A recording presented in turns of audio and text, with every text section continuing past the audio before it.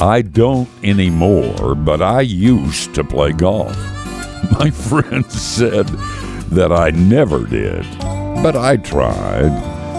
I have another friend who's a young golfer who wanted to go professional. He had become a Christian, and he told his pastor that he was going to win a major tournament, and then he would point to Jesus. Son, his pastor said, if God needed a golfing witness, he would have saved Arnold Palmer.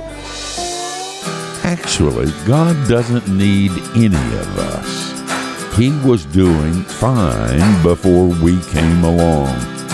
He lets us go along for the ride because he likes us.